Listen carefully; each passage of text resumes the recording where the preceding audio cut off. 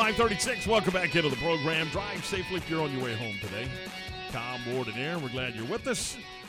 Baylor and West Virginia coming up at 11 o'clock on Saturday. There's another 11 o'clock game that's going to take place in Fair Park, the Cotton Bowl. It is going to be the Texas Longhorns and the Oklahoma Sooners, and we are joined now by Eddie Radosevich from Soonerscoop.com.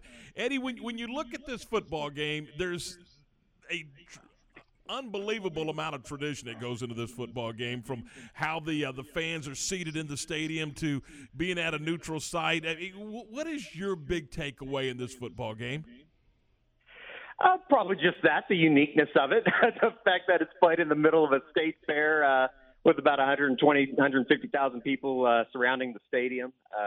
The uniqueness of the tradition of the game. There's something special walking down the tunnel, and luckily I've done it a couple times doing some videographer work down on the field, and it's just kind of everything that leads up into kickoff, and then it's just a regular game once the ball is going to be booted at about 11:05 on Saturday. Coming into this game, Oklahoma's caught some flack for their offense and Spencer Rattler, and unjustly so, I think. But you look at what Spencer Rattler's been able to do, and if you just look at what he's done, winning football games and being pretty consistent, I think that this offense has a chance to maybe open up a little bit this week.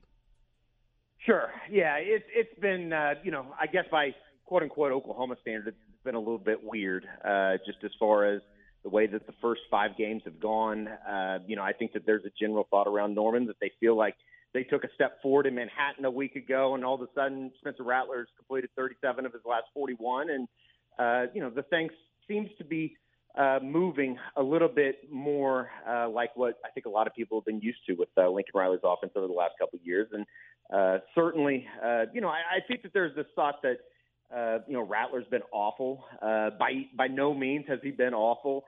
It's been a little bit of everything. And, it starts up front. Their offensive line hasn't played well through the first 5 games. They changed some things up over the last week, went to more of a zone look. And I think that, the one thing that these Lincoln Riley offenses that have been able to do, whether it be Baker Mayfield at quarterback, Kyler Murray, or Jalen Hurts, they've been able to run the ball. And it starts kind of up front. And you look back at that West Virginia game when the fans inside the stadium weren't too pleased with what they were seeing.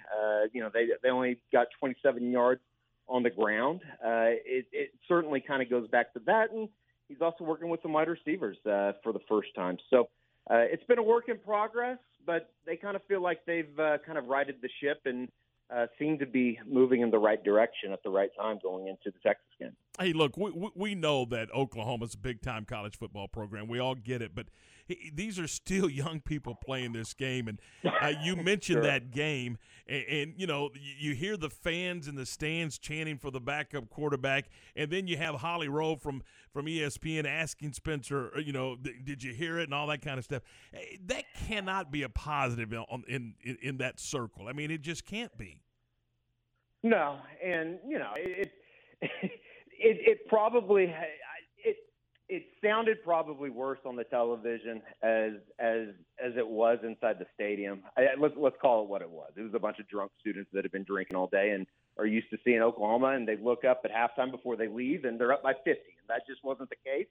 But yeah, you're right. Nobody wins out of that situation, and they never came out and said it after the game, but. Oklahoma and Lincoln Riley is so far away from even having the conversation about having the conversation of replacing Spencer Rattler. It kind of just is all for naught. So one ear out the other, or at least that's the way that they've tried to talk about it. But, credit Spencer Rattler. After, quote unquote, getting booed in that West Virginia game, he finishes the game completing 15 of 16, 9 consecutive passes to end the game, and 6 for 6 on the final possession to go get in field goal range to win the game. So, oddly enough, every time he's kind of had his back up against the wall, he's responded in a kind of a unique way, and that kind of even goes back into the Texas game, a game that he was benched a year ago at the Cotton Bowl. So, it's been weird. It's kind of been weird that he's been asked to replace some of the guys that he has. Obviously, they were going to find places where they were going to have some speed bumps to get over, and it's kind of interesting to see how it all comes together now. How much better is this defense for the Sooners right now? Better, but probably not playing to the expectations of the coaches and the fan base, if that makes sense. Statistically, it's been good. When they've needed to get off the field or to get out onto the field and get a stop, whether it be a Nebraska game or whether it be a West Virginia game, they've come up with stops, and even going back into the opener against Tulane. But at the same time, I think that, the secondary's probably played below expectations.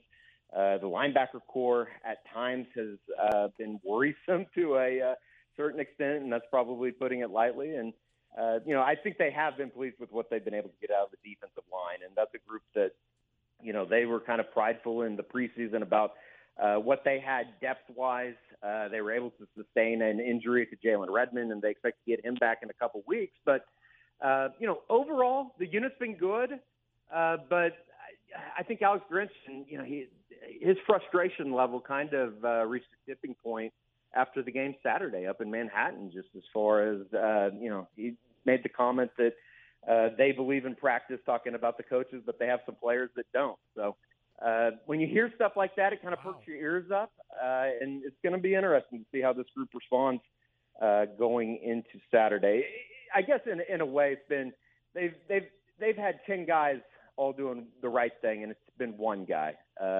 And not to single anybody out, just in general. So they expect to play better, but they got their work cut out for them Saturday at the Cotton Bowl against Casey Thompson and Bijan Robinson, probably one of the best running backs in the country. And that's where I was going next. I mean, isn't this about getting stops and getting Robinson off the field? I mean, look, Texas is going to run the football as much as you'll let them.